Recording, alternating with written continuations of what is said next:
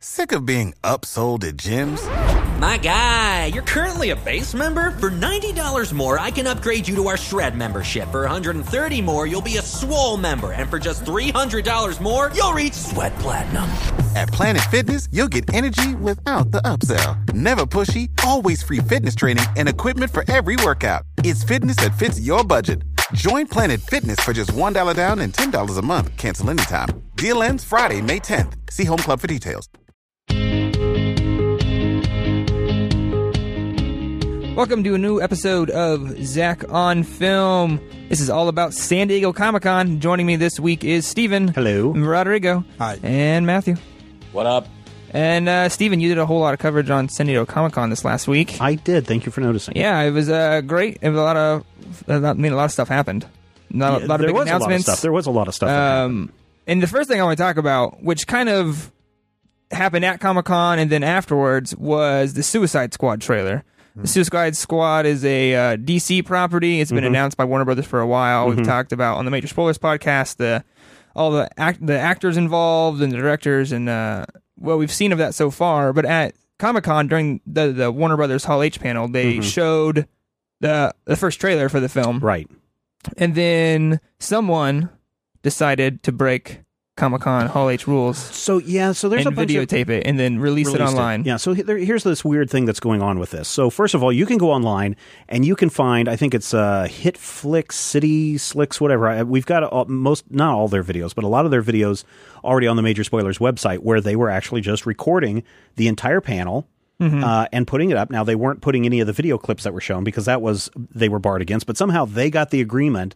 They secured some permission to record all of the panels in Hall H and put them up online like within an hour or two of the event being over. Right. Which was really cool because then people got to see that experience. And that's something that I've been talking about for a long time, that Comic-Con really needs to do this. We've already talked before too that they've got a streaming agreement for next year for something, but we don't know what. But here's how the Warner Brothers panel went down.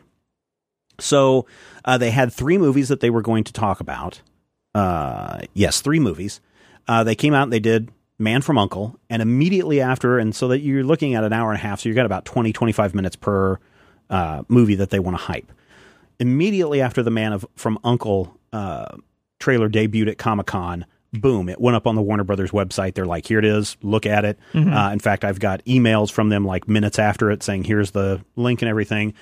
And so that was all there. Great. And so everybody was pretty excited that literally in the middle of the panel, the Man from U.N.C.L.E. trailer is live for everyone else to see. That must mean that Batman v Superman, they're going to do the exact same thing. But first, ladies and gentlemen, let's bring out the Suicide Squad. And people went nuts from this trailer. I mean, just you look at the Twitter feeds for the SDCC and hashtag SDCC 2015, and people were blowing up on this, talking about how great it was, how awesome it was. And the people that were there reporting on the show floor were talking about how awesome it was. And then all of the sites were like, okay, where's the trailer? Maybe they're going to wait a little bit longer for this trailer.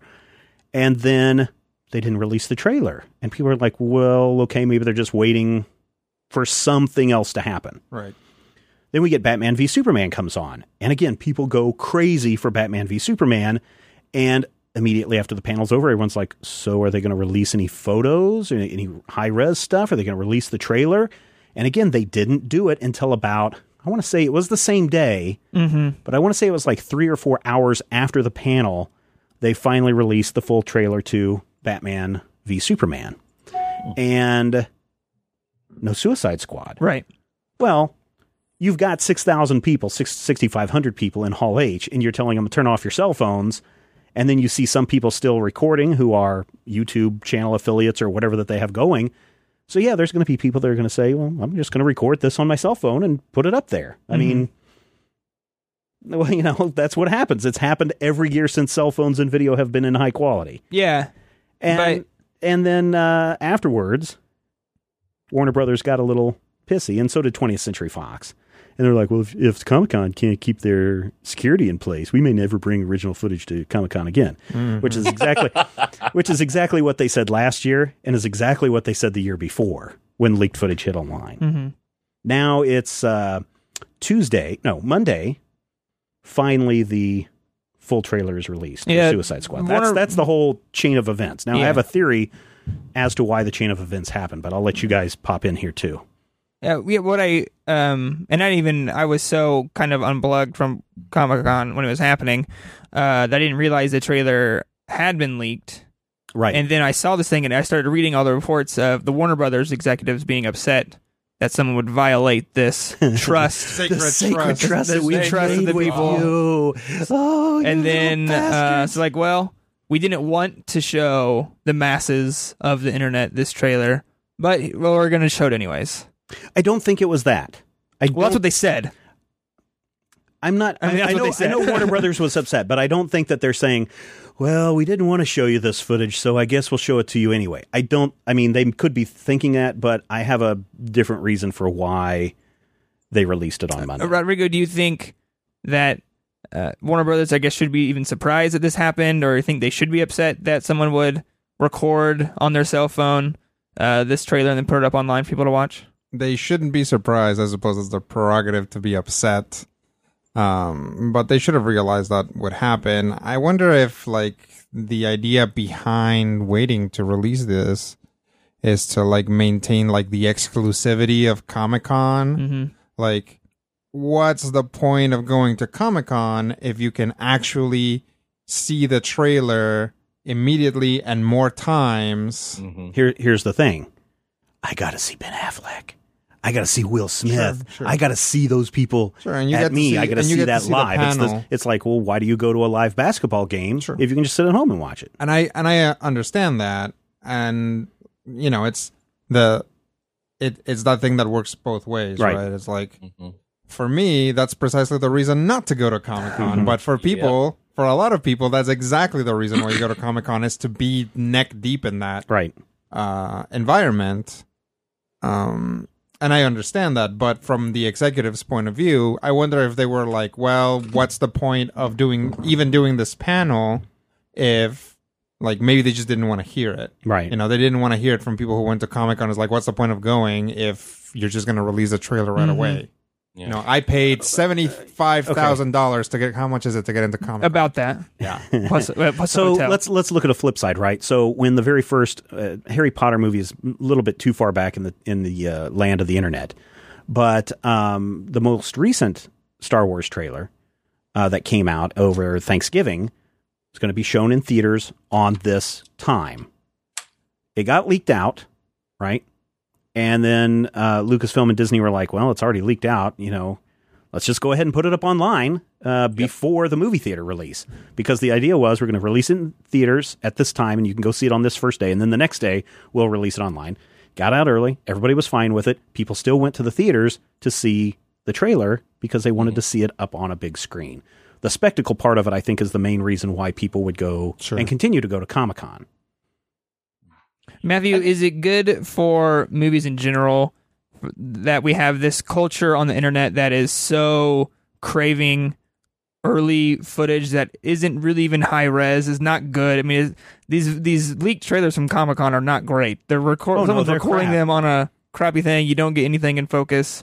I mean, is this even worth it for someone to do?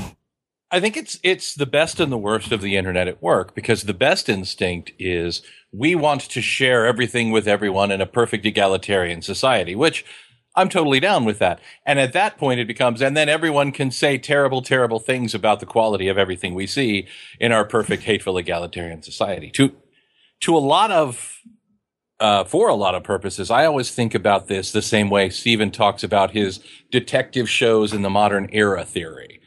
The exclusive trailer, there were air quotes there, gentlemen.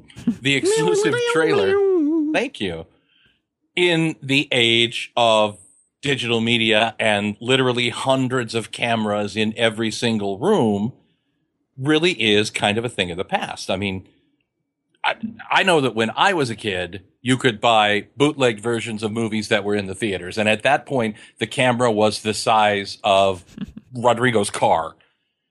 And now, when someone can just walk in with a device the size of their palm and record this whole thing and get an okay version of it, yeah, I think that it is a good thing in a way. I think that the people who are desperate to have this material, who want this material first, may not always have the best intentions in getting it and getting it out there.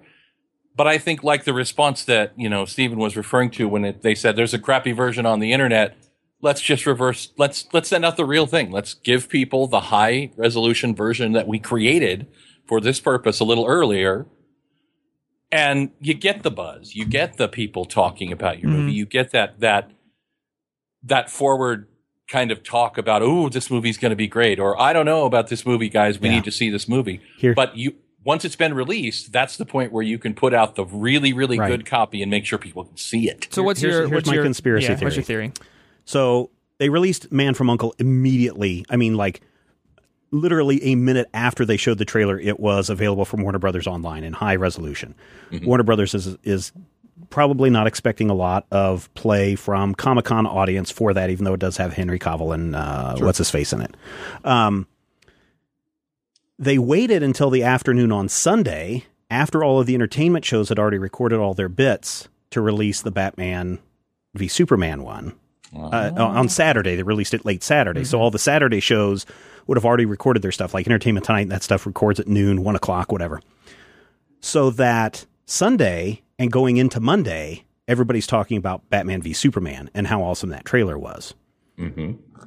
If they had released both of those trailers, Suicide Squad and Batman v Superman, at the same time, there would not be buzz on one of those. So they maximized their buzz for 2 days on Batman v Superman. Then late Monday afternoon, which is when the Suicide Squad movie dropped, you've got all the evening shows that are going who can talk about Suicide Squad. And then you've got all the Tuesday markets dominated by Suicide Squad.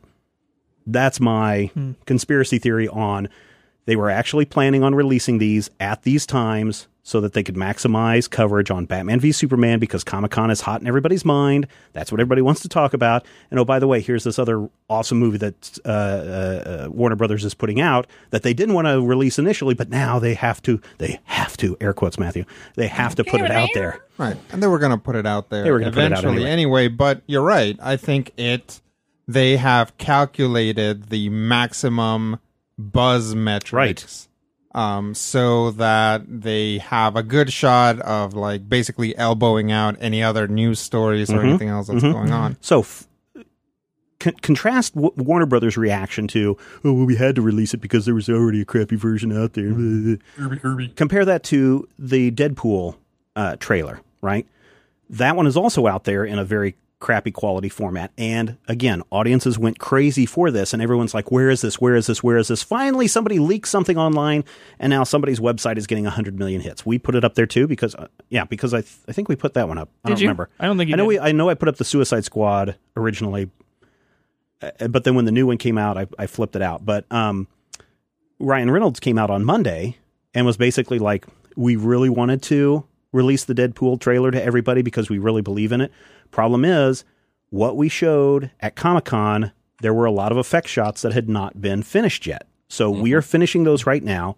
In 3 weeks, you will see an even better version of what you saw at Comic-Con. Be patient. And everyone was like, hey, thank you for that explanation. We'll gladly wait for that. Now, granted, we've probably seen the crappy version of it, but we really are waiting for 3 weeks for this to come out. Good job. Thank you, Ryan Reynolds, for being so nice and so kind to us. And Warner Brothers is there as like, you evil little mothers. How dare you release the footage before you get there? It is. I do recognize that these are grown adults and there are millions of dollars at stake, but it is kind of cute to see them pout. So let's take that a step further. I know this is probably not the direction you wanted, Zach, but now compare Warner Brothers' reaction to 20th Century Fox's reaction. 20th Century Fox, I think, is a little bit classier, even though they are also mad at Comic-Con for not doing their security. Sure. Compare that to what Lucasfilm and Disney did. They opened up their panel by saying, Kathleen Kennedy comes out and saying, Star Wars wouldn't be what it is without you, the fans. So we are going above and beyond what we're doing here. First of all, let's bring out all this live action stuff, and we'll talk about that here in a little bit. Second, we told you that we weren't going to show you a trailer, but here's something else that we're going to show you, this whole 5-minute behind-the-scenes stuff. Roll it. Immediately after the panel was over, they released that saying, hey, please use this. Please share with everybody. Here's photos from the event. Please do this. And oh, by the way, all of you fans who are here, we're going to take you down the street and we're going to give you a free Star Wars concert with all the stars in attendance. So 6,500 people got up from Hall H, walked down the street to the park where the San Diego Symphony was there and performed Star Wars music to all these guys, gave them free lightsabers. Like I said, all the stars were there and enjoying the event. Wow, that is 6 hours of an orchestra going. That is, I mean, look at the PR, look at the great PR that Lucasfilm and Disney got from just giving it away, saying, you know, we wouldn't be here without you, so here you go. As opposed to, we're going to control this message and you. I mean, it's like Warner Brothers is Palpatine, right? In this story. So I think each studio has handled their trailers completely differently, and I think one of them messed up more than the other. The thing is, yes, but it is a matter of PR, because if the if that we pat ourselves on the back for 5 minutes about practical effects trailer had somehow been leaked before Comic-Con, you can bet that Disney / Star Wars / Marvel, I mean, we're still hoping for a crossover here, they would be pretty salty about it, even if their people were able to spin it properly, because I get what you're saying, and I agree largely, but you're comparing two different situations. For the Star Wars stuff, everything went exactly like they planned it. Right. For Warner Brothers, it didn't. Right. Because they went in saying, you know what, we are releasing this, and we're releasing it immediately afterwards. Sure. Warner Brothers, if they went in with that PR scheme of let's release it this way, then yes, their PR scheme did backfire on them. Right. But had they just said, you know what, let's just put it out there and both of them will get talk. Yeah, and their PR scheme backfired on them because it made an assumption, that they were never going to release it. That just wasn't. And the problem, the great thing about Ryan Reynolds is, one, he's not a company; he's Ryan Reynolds on his own Twitter account, so that helps a lot with him. If Warner Brothers would have said, "Man of Uncle, it's out," now Suicide Squad, this will be out on Monday. It'll be out on Monday online, and Batman is going to be out tomorrow. It'll be out tomorrow. To that, I think the distance of 3 weeks seems like, okay, you have a reason, you give us a reason, and it's a significant amount of time that we're like, we understand, but it's like, why are you going to wait a day? Why are you going to wait 2 days? That seems like, if they come out and say that seems fishy. Yeah, if they came out and said, we're going to do this, we're going to release Suicide Squad on Monday, people would have said, why? I think. But I mean, it seems strange. In that, again, to me, and I don't know, maybe you guys don't agree, but in the plan that I laid out, for the reason why they did it that way, it makes perfect PR sense. No, it makes sense, and it does, and it makes sense from a corporate standpoint, and that's what it is.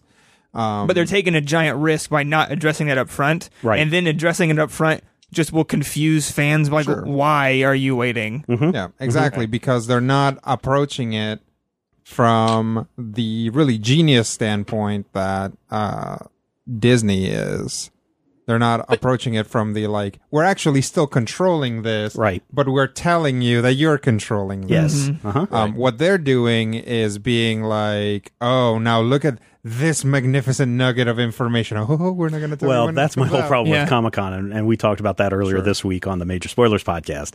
But that illusion is key to Comic-Con. And you can see in the post internet world that now Comic-Con has actually, in a lot of ways, become a PR problem. Yes. Not just because you saw it. It's like how much, like, all of Marvel's new titles, and I think all of DC's new titles, were announced prior to Comic-Con. And it's because many if of them you are. don't, then it gets lost in the waves. And we talked about that. They are now competing against themselves. Yeah, and we talked about that a couple of weeks ago on the Major Spoilers podcast, and I'm sure we talked about it briefly this week on the Major Spoilers podcast. So listeners, go find that at the Major Spoilers podcast network feed. But you're right. Controlling the message is always going to be hard, especially when you are ill-informed on how to use social media to your greatest advantage. And perhaps Zach will start dropping some of that knowledge on us here in the next couple of months. Yeah. Matthew? That's only part of it for me, because in a way, from a Warner Brothers perspective, there is really no difference between somebody leaking this footage out of Comic-Con and somebody taking their, their movie or a chunk of their movie and bootlegging it somewhere from their perspective. So, I mean, not to seem like I'm standing up for the gazillion-dollar company, but from their perspective, the way they're used to working, this is kind of a breach of the trust that they have. If you think of this as they're trying to put it on the same level as they do, say, a press screener, where they send something out so you can have your Ant-Man review up the day that Ant-Man comes out. If you leak that, that's a big problem for them. I mean, they should all just be lucky people weren't periscoping the entire panels, which I'm sure there probably were. I should have looked. Yeah, and I'm sure there were. The easy way. So there's an easy way to do this for San Diego to keep these kind of leaks from going out. EMPs. Just turning off cell phone blockers. Just turn off cell phone blockers and turn off Wi-Fi in Hall H. The problem is then you've got all the PR people who can't, unless you create the private account, you have all these PR people who then can't monitor their social media, and you have all these media outlets who then also can't live blog the event, and so then that creates kind of stuff. Wi-Fi. Well, and that's what it is, but still, cell phone blockers I think would be the easiest thing because a Wi-Fi blocker I don't think is going to block your LG. Your wireless stuff. So you'd actually have to have a cell phone blocker. But why would it matter if you have Wi-Fi anyway? I mean, all of this stuff is being handled probably through Twitter. They do. I think they do have Wi-Fi at the convention center, but I think it's really bad once you get 150,000 people on it all at once. Plus, they charge an outrageous fee at convention centers for those kinds of things. NAB, you could pay $15 a day and get less than a meg. Yeah. It's horrible. So people are going to rely on their cell phone network. Well, then you've got the whole issue of, well, what if there's an emergency or something? The same reason why there are some movie theaters that have implemented cell phone blockers, but those have been very bad PR stunts for those movie theaters that have done that because if you're out on date night with your wife and the babysitter needs to get a hold of you, they can't get a hold of you because of the cell phone blocker. Or if there's an emergency in the theater. If there's an emergency in the theater. Yes. So see, there's a lot of problems, and I don't necessarily think that this is San Diego's fault. I don't think that pushing the blame. This is the changing landscape, right? And it is truly. If you want to point blame at somebody, it's the one person who decided that, hey, I'm going to do cell phone copy of this and get it out there and create my channel and get everybody to subscribe to my channel because I got an exclusive, whatever. You can't stop the signal, right? That's the thing right now. You can't stop the signal, Mal. You can't do it. Guy killed me with a sword, Mal. Is that weird? Yeah. Rodrigo, let's move away from marketing for a second. Was the Suicide Squad trailer any good? I thought it was definitely out of the Batman, Superman, and Suicide Squad, I thought that was the most interesting one. Okay. What do you think, Steven? Yeah, I was very hesitant about Suicide Squad, but I really liked what I saw. They said that they're also still in the middle of shooting this movie, so that's the other reason why they didn't want stuff to get out there. But I think it had a heck of a lot of promise. Does this pique your interest, Matthew? Yes and no. Okay. Lay it on the me. trailer that I saw does seem like an exciting action movie. Yes. But it seems like from the trailer, and this is not meant to be derogatory so much as descriptive, a very generic action movie from what I've seen. So yeah, I'm kind of interested, but I also can't get past how much Margot Robbie looks like the girl from Community. So that's problematic for me too, because I keep seeing Britta. Mm-hmm. But I'm no less interested than I was before, which sometimes trailers have that effect on me. The last Fan 4 Stick trailer just told me all I need to know about why I don't need to see that movie. And I think Matthew touched on that thing is that it looked like mediocre from the footage you saw. And again, Warner Brothers has said we're still in the middle of shooting, so this isn't truly representative of what this movie is. So that's the great thing about all of these companies putting out trailers so early now is that by the time the final trailer is, you go back and then compare shots. Yeah. And they're completely different. I mean, Mad Max added 500 vehicles. Guardians of the Galaxy, there was just so many atmospheric effects and just crazy stuff added in that. Fantastic Four, they changed all the red things to green things in the latest trailer. Are you sure they didn't just put on the orange-blue filter and I know. Who knows what they did? Green? Well, but at the same time, you look at Star Wars, which has really only released one trailer and one behind-the-scenes footage. Compare that to Ant-Man, which has released 50 trailers. Now, they've released the entire movie. They really have. If you look, there are 50 trailers that they've released. I just saw 48, 49, and 50 today. And wow, do you really need that many trailers? I remember seeing one trailer for Raiders of the Lost Ark back in 1979 and going, I want to see that movie when it comes out in 1980. Well, you do need that many trailers when you don't have that much faith in your movie. Yeah, that's true too. The thing about having multiple trailers, though, is that they are... When Raiders of the Lost Ark came out, people went to the movies, they came home, and they watched 6 channels. They are targeting these trailers at specific segments of the populace and specific demographic groups and specific areas. You'll see a different trailer on a different channel because that channel has a different focal group as their point. So, and the problem that I have is not, are there 50 trailers, is, do those 50 trailers tell me more than 30% of the film? I think yes in this case. First Joker on screen since Heath Ledger's portrayal in The Dark Knight. What are we thinking? There's been a lot of negative reaction to early releases of pictures. Pictures of Jared Leto as Joker. Can I tell you a story? What about his characterization? Is it short? It's a very short story. All right, tell it to me. The year was 1988. They said Jack Nicholson is going to be the Joker, and everybody went, "That's going to suck."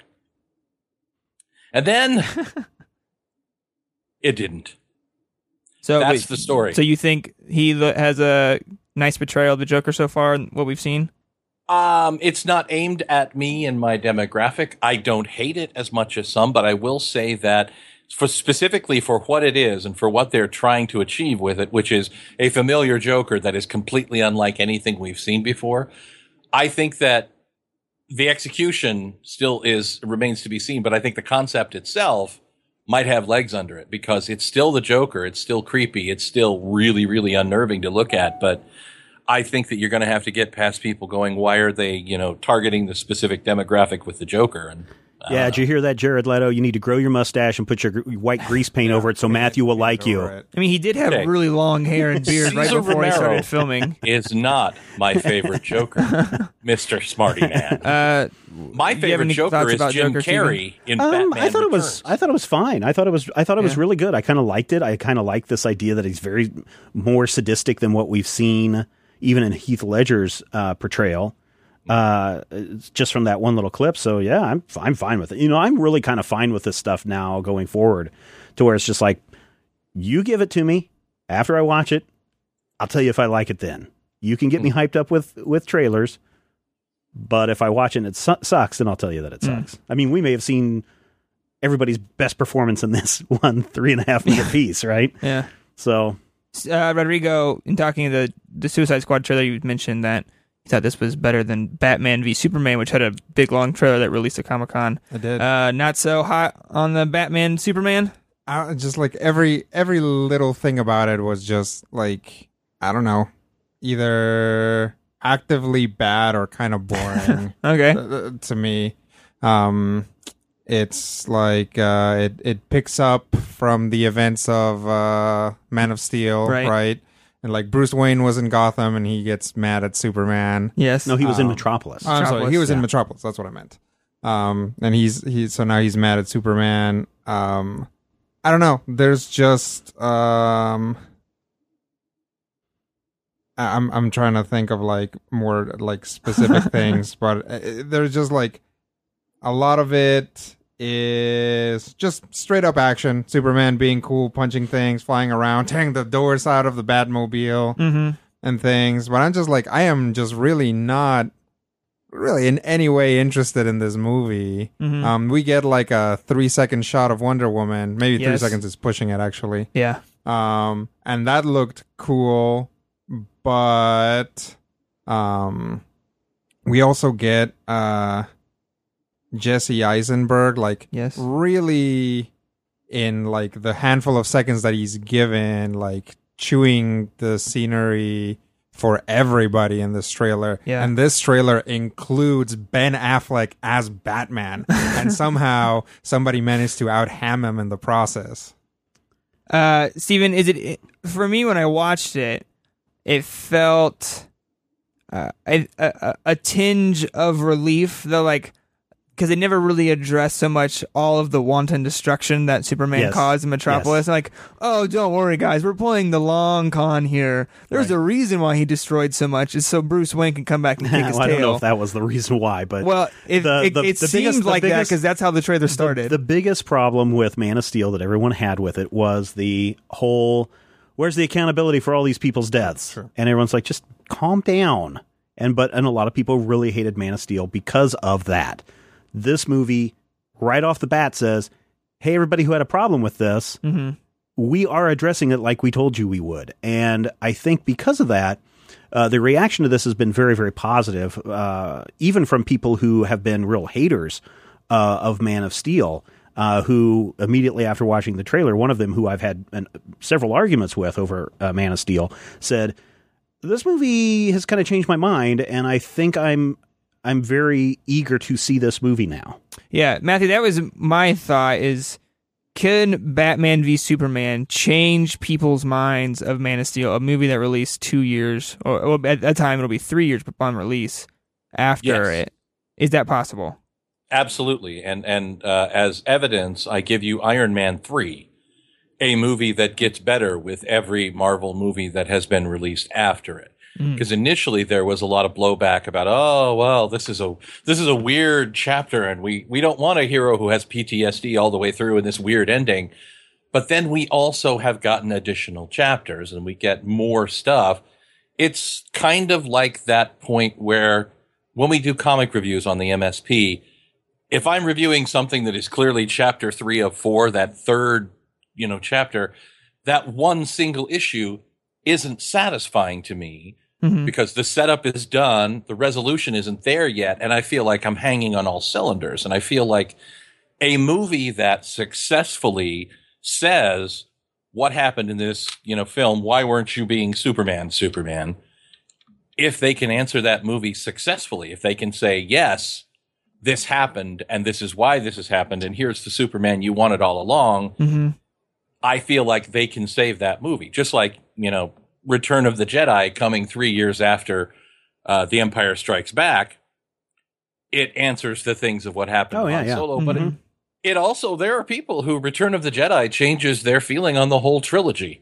Sometimes good, sometimes bad, because you have a conclusion. You have an ending or a next chapter that adds depth and it adds texture, both metatextually and both within the story, to what's happened before. So I think it can, based on the blood, death, black, evil, smoke, flying, everybody firing, Superman's going to kill everything in sight trailer from Batman v Superman v Kramer that I saw. I don't know if it'll do it for me, but I think it can do it for people. To me, it felt like Warner Brothers had a lot of success at Comic-Con with the things they released. Is Warner Brothers finally figuring out what to do with DC properties and making a long library of films based off these properties, kind of like Marvel and Disney have done with that? Rodrigo, are they finally starting to get a flow to things? They're finally starting to figure out how to market them. Okay. At the very least. This is the first volley. Yeah. You have to think that the first movie doesn't count, right? All of this is spinning out of Man of Steel, which financially did well, but the critics were, and I think audience response as well, were pretty lukewarm, when you average it out. Yeah. So, if you think about it in terms of Marvel, that was like your Iron Man, except that Iron Man was generally very well regarded, and that's kind of what kicked everything off. And DC is really banking on something that got a pretty so-so response. So, I'm definitely not going to say, yes, they definitely got it right, but they're doubling down on that tone. This is why the Suicide Squad stuff is successful, is because it exists in a world where Superman killed dozens of people. It was great. You freeze the trailer on the newspaper. It's like Wayne Tower collapses. Like dozens of people killed, and it's like, Oh, jeez. dozens of people? Well, the building was just about to open, so it was a new building. That's why Bruce Wayne was there. So it may not be fully occupied yet. Man of Steel, 56% of the critic rating, 76% on the audience rating. Pretty much right down the middle. But here's the reason was it why a financial success? I will it let you made know some that money. in just a I'm moment. pretty sure. It I made think plenty like of 300 money. million or something. Here's the thing, though. I think Warner Brothers is starting to figure it out. I don't think they have yet, because based on the big massive Twitter scroll that was going on, the Suicide Squad trailer was more well received than the Batman v Superman trailer, even though I thought both were really great. I think people are tired of Batman and Superman. Give us something else. Now, granted, Suicide Squad is going to have Batman in it for a moment. Yes, there is a. But here is something that is totally different from your traditional Batman Superman movies. Well, I mean, Marvel really had a success with Guardians of the Galaxy. Financially, Right. critically, Right. fans went crazy for it. Something not people had never seen before. No one had knew there was a halfway talking tree and a talking raccoon in the Marvel comics. You can really argue that is entirely what Marvel has been successful for. Because aside from Captain America, I wouldn't say that any of the big Marvel tentpole movies have been well-known characters. I mean, people generally maybe knew that Thor was a superhero, but they didn't know anything about him. Yeah, they certainly didn't know with Iron Iron Man. Iron Man was a C character, right? And they escalated him to an A-level status. All of the A-level characters they sold off. They sold off right away to get movies made because they never thought that they were going to get have their own movie studio at the time. Yeah, Man of Steel production budget estimate $225 million, domestic $291 million, so it made more than its budget. Worldwide $668 million, didn't crack $1 billion. So if you double that production number to include S&D and marketing and everything, S&Ps and marketing, it still made $150 million over its cost. Yeah. So, and I think there's one thing that we have to keep in mind about the reception of a Suicide Squad trailer versus the reception of a Batman Superman trailer. There are old people in the world like me. There are people who... Not for much longer. Oh, hush your face. Look at it this way. Tonally speaking, a dark and brutal world where you can die at any moment fits the Suicide Squad a lot better than it does Superman. absolutely.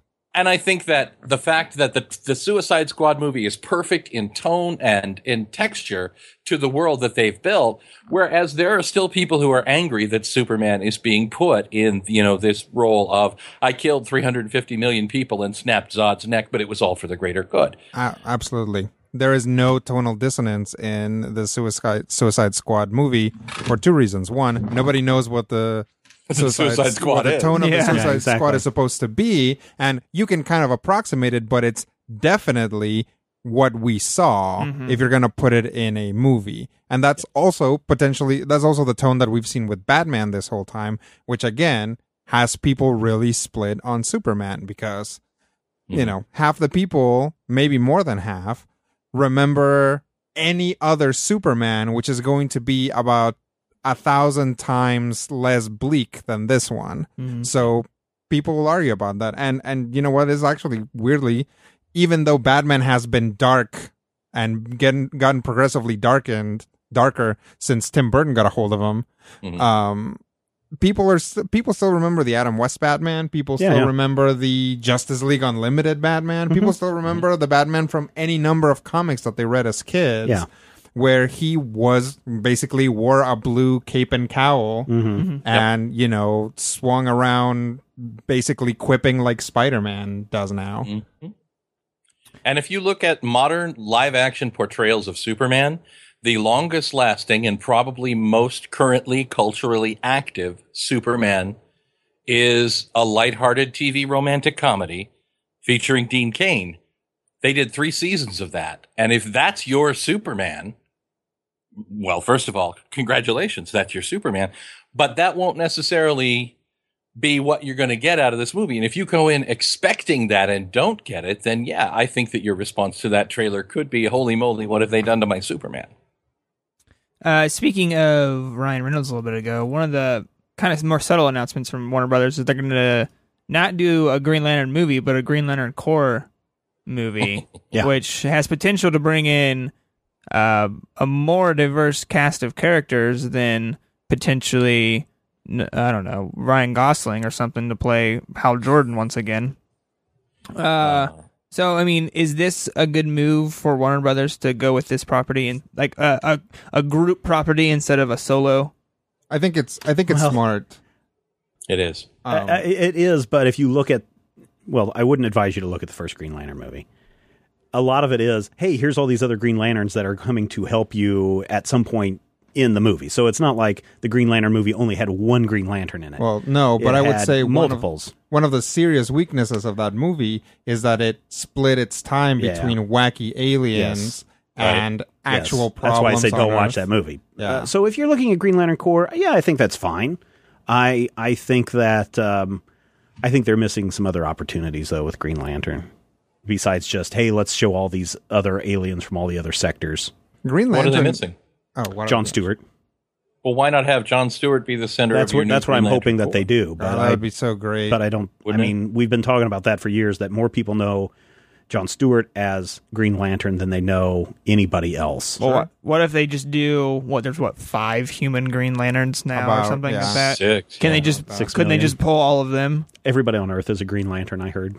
Well, deep down inside, if you just gotta focus enough. Yep. I am not a Green Lantern. No evil shall escape my sight. Nope. But those who worship evil's might, go talk to Matthew. I'm a magenta lantern. Yeah. I'm halfway between rage and hate. I'm Ennui, the magenta lantern Corps. Oh yeah, sure. So big thing I really want to talk about to really, because it's something we've been talking about a lot the summer movie special. Yeah. Is the state of visual effects and how they have not been great for quite a time, and they're really getting let down. So Star Wars comes out for their panel, like 5 minutes behind the scene footage, and it's essentially, hey, remember those prequels? Remember how they were all special effects? F that stuff. Let's make some robots. They didn't quite say that, but no, they did. J.J. Abrams basically was like, hey, nothing against George Lucas who built all this, but what made the first 3 movies special was that they used practical effects. They didn't become special until he edited out all the practical effects and put in computer, and then they were the special edition. The opening line is real sets, practical effects. Yep. And then there's nothing for 15 seconds. Nobody says anything else. You're just looking at stuff. And I was like, what are we talking about? I mean, it's an interesting video. I enjoyed it because I love Star Wars so much, and it was really cool to see all the behind the scenes footage. I mean, you got to see some new things. We saw Princess Leia for a shot or two and things like that.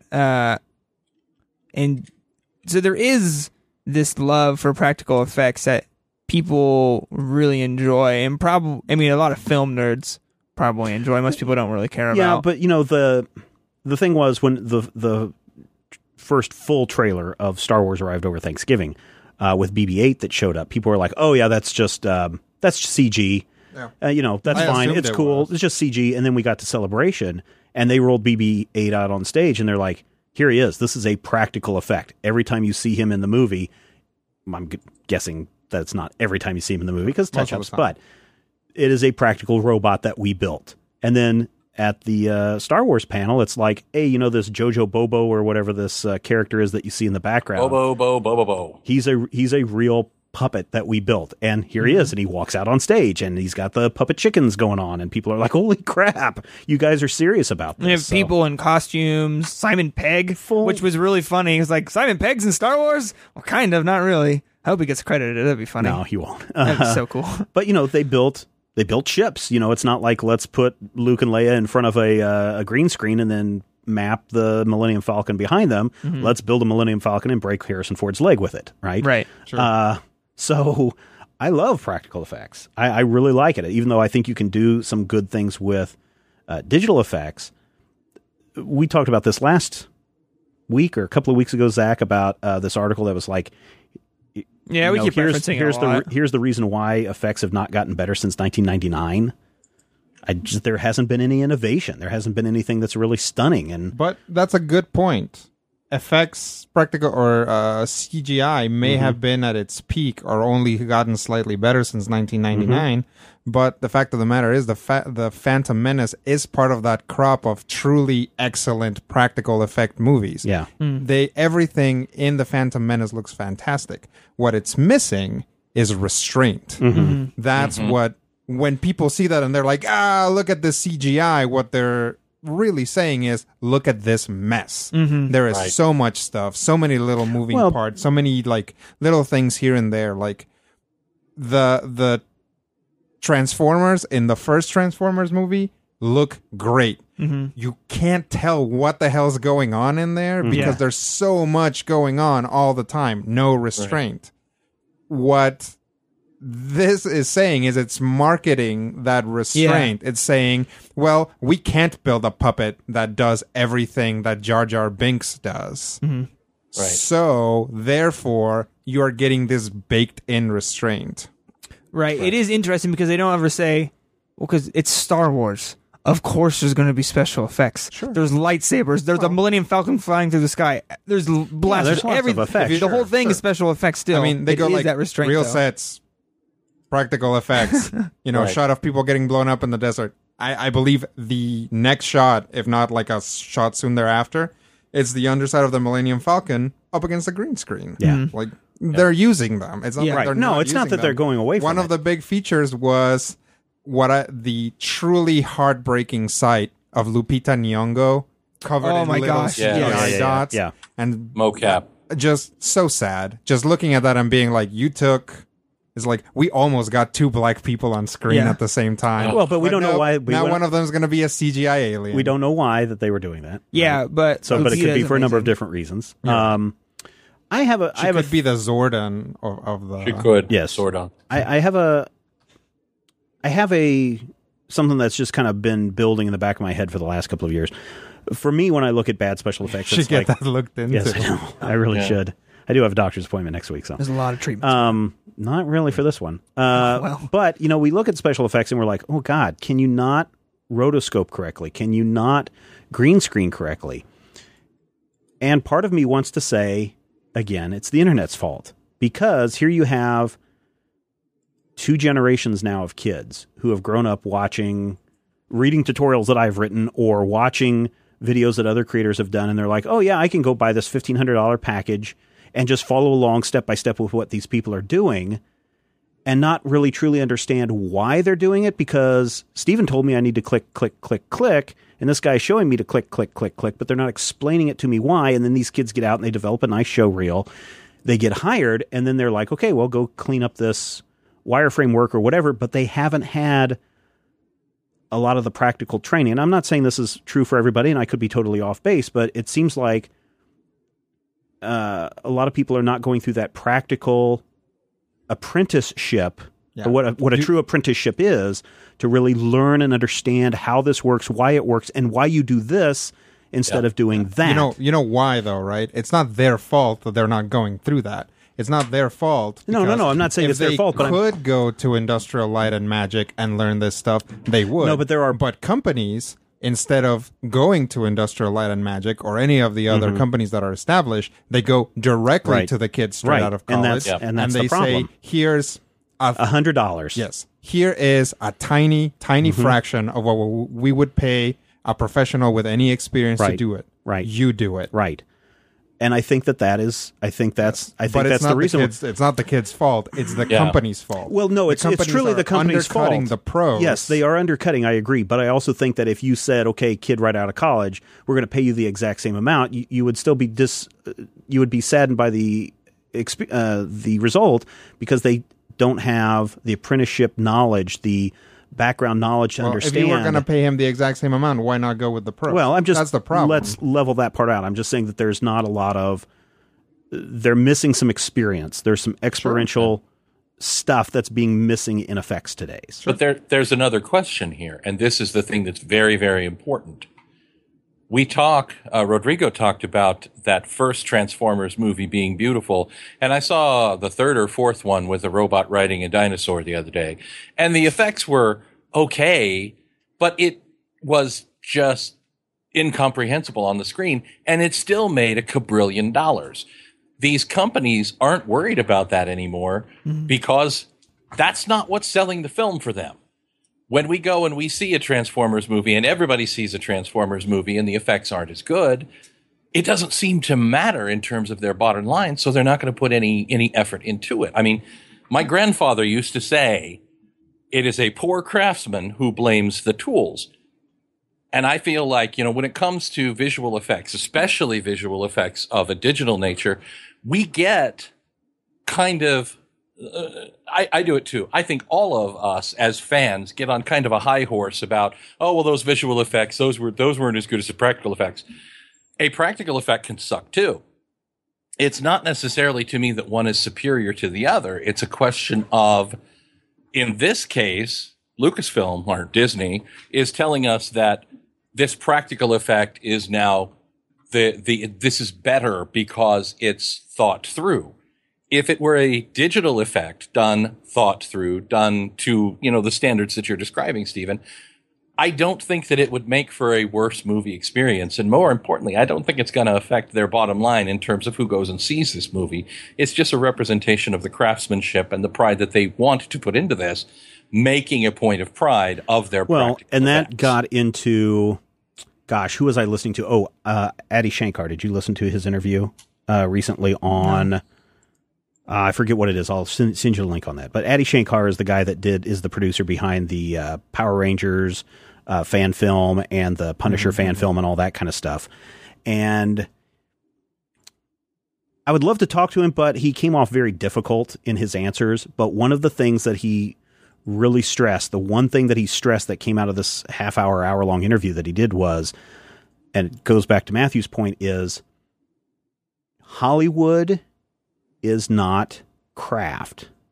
Hollywood is a business. Sure. And the business of Hollywood is to make money by making movies. If they wanted to create something that was like apparently what Lucasfilm is doing with this new Star Wars movie, they could, but to them it is wasted money. If they can do something throwing cheaper, money at something that will still make the money at the lesser quality. Right.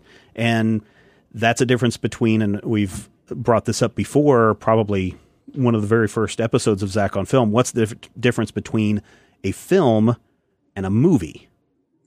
And it's that same kind of concept of, one, there is craft applied to it, some care and reasoning behind every single piece. And the other one is, let's get some people to buy some tickets. Also number of syllables. Also that as well. Rodrigo, going along with this whole conversation, Dustin Hoffman, he said recently, like, the film industry is the worst it's been in like 50 years. Yes, you think there's a lot of truth to that? There is, but it's important to recognize the kind of the context that he said it in. Like he said that TV is the best that it's been in a long time, and that film is now the worst, and it is because of... But he was talking about it from the acting and pay structure, right? Not necessarily the whole... Well, he wasn't talking quality. specifically about... Well, he was talking about content and acting, I think. And I think what he was getting at is that now you have these outlets like HBO, for example, who have, he's not saying it like this, but I feel have figured out a way, like Disney has, to monetize and market care and craftsmanship.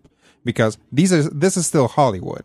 These are still the same things. What J.J. Abrams is saying to get us to watch his movie is look at what care we took to do this. That's what they're selling. And the studio is like, yeah, we'll shell out an extra $30 bajillion for this movie because it's going to make it back.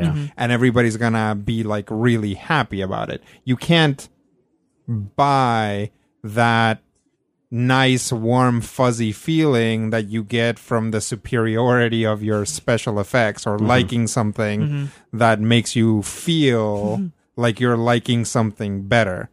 And that's actually what that stuff is marketing. And in the process, getting back to what Dustin Hoffman was saying, in the process, you do end up with better stuff because You're like, you see this cycle happen over and over again. In movies and TV, they're like, well, let's just give this to this auteur type. And it's like, you, random person that, maybe has made a couple movies and has done a thing here and there. Make us like a weird police procedural, and you end up with Twin Peaks. And it changes television, And then what happens? Everybody starts copying it. Mm-hmm. And it becomes kind of part of the stock. It's the same thing over and over again. Somebody else is given a chance, given a budget, given an opportunity, and they do something great, something special, and it kind of changes things for a while, and then everybody gets to copying it.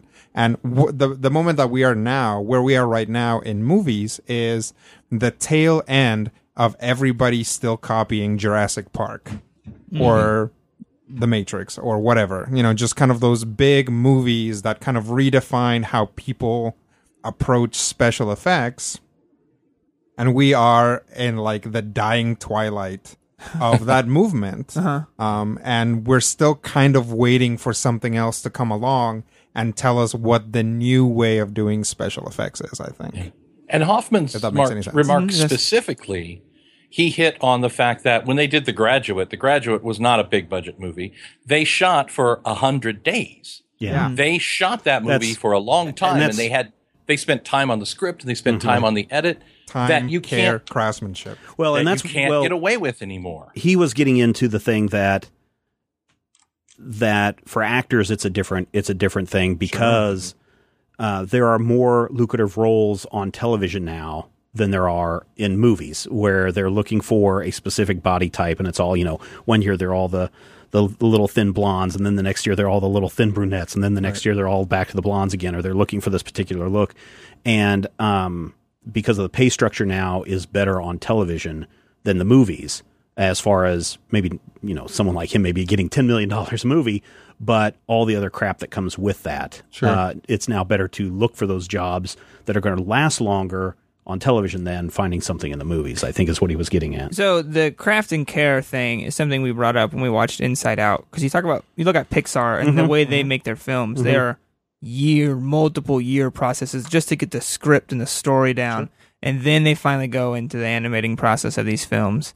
And you go against that, where big blockbuster movies from Marvel, from Warner Brothers, from other studios, they're shooting and releasing in about a year. Yeah. It's insane. It's incredibly fast-paced, but most of these are some of the highest grossing films of the time. So what is it going to take for people to switch? Where's the switch going to be? Because Pixar is still making movies. They're doing fine. Right. But no one else is really following this formula of take time to craft and build this thing. It's going to take a while. It's going to be an investment of time, but people will appreciate it. You said investment. As long as you have investors, you're going to be beholden to that bottom dollar and how fast you're making a profit.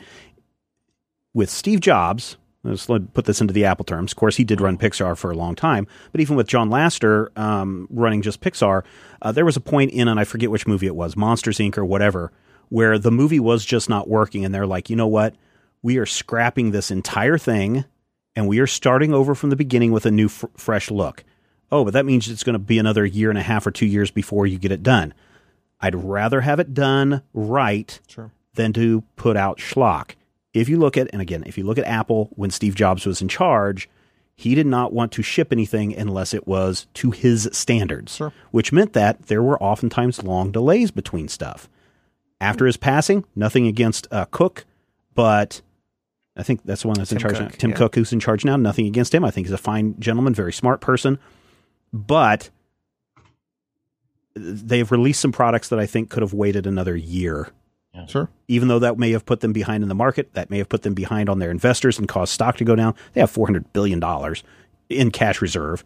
They could have waited and made a better product. So until you get someone like a Tarantino, until you get someone like a Steve Jobs, or even to an extent you get somebody like what's his name? Well, what about Duncan Jones with World of Warcraft? They wrapped that filming last spring. And that won't be out for yet another year. They've been doing special effects for 2 years. And if you look at Blizzard, they just are like, we'll release it when it's done. When we are happy with it, that's when you will get it. And And honestly, I'm perfectly fine with that. They're in a unique position that their audience is already there. It's not going anywhere. Big audience. The biggest problem will be getting those guys to get out of their computers while they're playing World of Warcraft to go see the World of Warcraft I don't think that's going to be a problem. But no, I think if you had somebody like J.J. Abrams, and he actually addressed that in the Star Wars panel, the suits, as they would be called on Entourage, the suits were really pushing for a May release of this past year. I mean, to coincide with the anniversary and everything. But JJ said, I begged and I fought for the December release so we could have more time to put into this. Sure. So if we can get more directors and more creatives to say, we really need to do this, I think that's when things will change. Audiences, you're not going to change the audience. The audience is just give me input. And it pays off. You see that in everything. You see that, like, Nintendo skipped an entire generation of consoles. Right. People were like, Nintendo, when are you going to put out a 32-bit console? And they were like, maybe someday. Nah. And they just skipped it. And they, when the 64-bit ones came out, they put one out. Mm-hmm. But they skipped the whole generation because they're like, you know what? We still got plenty of juice in the Super Nintendo. We don't want to put something out that's going to be weird. We got this weird, like, CD thing, but it's really not doing what we want. Yeah. So we're just not going to do it. And meanwhile, other companies like Atari basically went bankrupt because of that. Mm-hmm. Mm-hmm. Right. Well, and if you look at, to put this in terms that are near and dear to my heart, if you look at the available films as food, not every company, not every director is going to put a nice steak on the plate.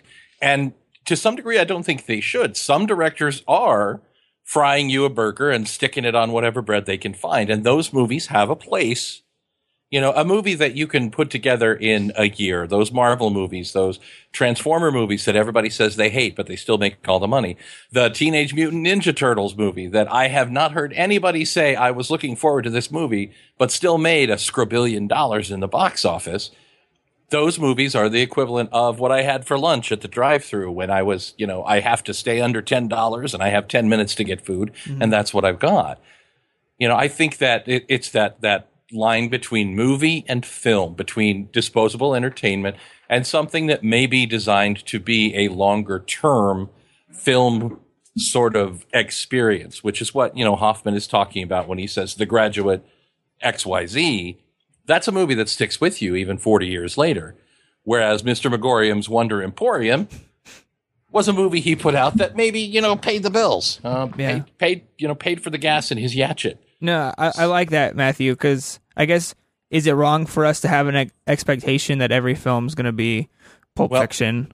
Is it wrong that we have if every pork chop were experience? perfect, we wouldn't need hot dogs. Well, the issue there is, where is, like, the only issue that I have with it, because I don't care how fast a movie is made or how often it gets put out or whatever. The only issue I have with it is, where's that strain going? Because clearly making a movie so fast is taxing something. It's like the law of conservation of energy is like getting pressed. Something is happening. And I think it comes down to like just inhumane practices when it comes to like the actual people, your grips, your... sure. Basically everybody, the best boy. Yeah, everybody who is actually working, your gaffers, everybody who's physically working in the movie, and then after that your editors, like, I think that's where the strain is going. And right now it's kind of like the way that the market is and the way that the economy is like that is where the costs are being cut, and paying those people and hiring those people, doing all that stuff. And like, I think the guilds and unions and stuff are really being pressed to get that together. We had the writers' strike.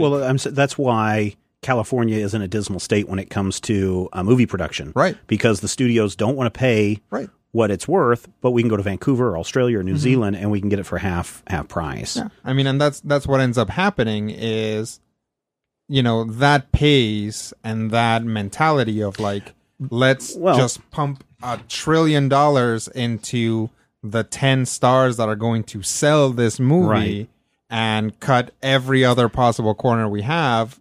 my concern is that it puts the strain on the workaday movie maker. Or, playing devil's advocate here, sure. Or if they're willing to open up the coin purse, it could actually generate more jobs, because we had this conversation just before Zach got here. You go out, Rodrigo, and you edit movie 1. Right. And you spend all your time, however much time you need to spend on movie 1. Steven, you go out and you're going to do movie 2. Now, you're not is this a sequel, or is this a second separate movie?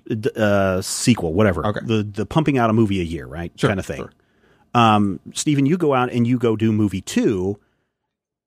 Rodrigo, you've got 2 years to work on this movie. Steven, you've got 2 years to work on this movie, but because of the way they're staggered. Yeah. And then at the end of that time, if Rodrigo has done a good job, Rodrigo, you get to do movie 3. Steven, you get to do movie 4, and you flip-flop on that. Or, Zach, you get to do movie 3, and then we'll rotate those 3 around for the next 20 years as our Star Wars films come out. It generates 3 times the employees, as opposed to driving Rodrigo into an early grave by saying, Rodrigo, the minute that you're done with the final cut of Star Wars 7, you must have a rough cut of 8 ready to go. And that's fine, except that the problem that brings is that I don't know that I am going to get hired for movie 3. And in fact, if I've already worked on something and I know the value of my work, and I say, well, to do movie 3, I want this much money, they're like, well, we'll just get someone else. You'd have to open up the coin purse. It's really up to the studio to do that. It would be up to the studio. So they could actually say, hey, we're doing, and again, it's this idea of, why does Apple need $400 billion in cash reserves? Not just what they're worth. Literally in a bank, $400 billion are sitting there. Sure. Why do they need that much money? Why is that money not invested back into their employees? I'm not saying that it's not, but as an example, why are the studios not investing that money back into their employees? And I know that the studio system was awful. But guess what? People knew every day, if you were a gaffer or if you were a stage construction, every day you went to the studio and you built stages. And when you were done with that stage, you went over to the next movie and you built that stage, and you had steady employment. Sure. After that fell apart, for well below what you should have gotten paid. I don't know if that was the case in the studio system days. Obviously, the rise of the unions came up from the actors' side, but at least you had that steady job, as opposed to, now how many people are employed in California working in the movie industry compared to the many docks? Yeah, how many people are hangs you a hook? How many people are working in Vancouver in the movie industry? So I think if the studios wanted to open up that purse, they could employ a lot of people locally, but that's the thing, and have a lot more success. And they would have that moral high ground of saying, well, look what we're doing for everyone. Yeah, but that's the thing, is like, if you're like, okay, so how could we get this to be a more humane and socialistic commie version of movie Hollywood. How do we get to that point? It's like, well, the studio just spend a little bit more on people, they hire more people, they take more time. Oh wait, now we're back to that time, care, craftsmanship thing right that they're not going to do because it costs more money. Yeah. Right. Well, and it goes back to that bottom dollar. Sure. Look at how much profit we made. Look at how much we spent. That's what matters, right? It's that margin. That it matters to the investors. Make a lot of money and are shot on the mega cheap, right? As cheap as you can get them, right? And it's just kind of a runaway thing. The shooting keeps getting cheaper, and the movies keep making more money, and eventually, presumably, there is going to be some sort of collapse, but I don't know where it's going to come from. It already happened, to be honest. I mean, that's why the new governor of California has started to do all these increased tax incentives to keep Hollywood in California, as opposed to them fleeing and lining the pockets of people in other states and countries. So, anything else, Zach? What a good episode! I mean that was fun. Did you enjoy that? Good. Yeah, no, I like these episodes. Was there anything else, real quick, that we missed at San Diego Comic-Con that was really big news? Just Bryan Cranston being a super jerk to it. Oh my god, that was not funny. That was so funny. I was so sad for you that could guy. see that the minute that the kid got up and asked his question, Cranston was like, "Oh, I've got the answer," but then the kid didn't phrase the question correctly. He was like, what Cranston was hoping the kid would say is, "What is there to do in Arizona?" Right. To which, "Oh, well, your mom was," but it was like, "What places did you visit, or where did you go a lot?" And Cranston's like, "Well, I saw your mom quite a bit," but it was funny. He was just having fun with the kid. It just really felt like literally taking candy from a I was just so sad for that kid. Well, you know what? I bet that kid had a fun time with it, and now for the rest of his life, he's like, "There's this one time Bryan Cranston totally burned me," and then his grandkids are going to go, "Who the F is Bryan Cranston?" Heisenberg called me a turd. It was awesome. So that's it. And the Comic-Con is in the books, and that is this episode. This is a very special week for all you Zach on Film listeners, because there's going to be 2 episodes. I believe so, yeah. Later this week, people will go watch Ant-Man, and then we'll record an episode on that, and it'll be great. But that is it for this episode. Head over to MajorSpoilers.com, where you can find this podcast posting page. You can give all your thoughts on the stories from San Diego Comic-Con that we have covered. And anything that we might have slipped through the cracks, let us know and discuss it there. And we'll join in the conversation as well. Click on that Amazon.com link over on the right bar. You can buy movies and comic books and all posters and t-shirts and all sorts of stuff at that site. If you use that link, it's not going to cost you a dime extra, but a little bit will come back to Major Spoilers to help this site keep afloat. That's it for this episode of Zach on Film. We will see you next week.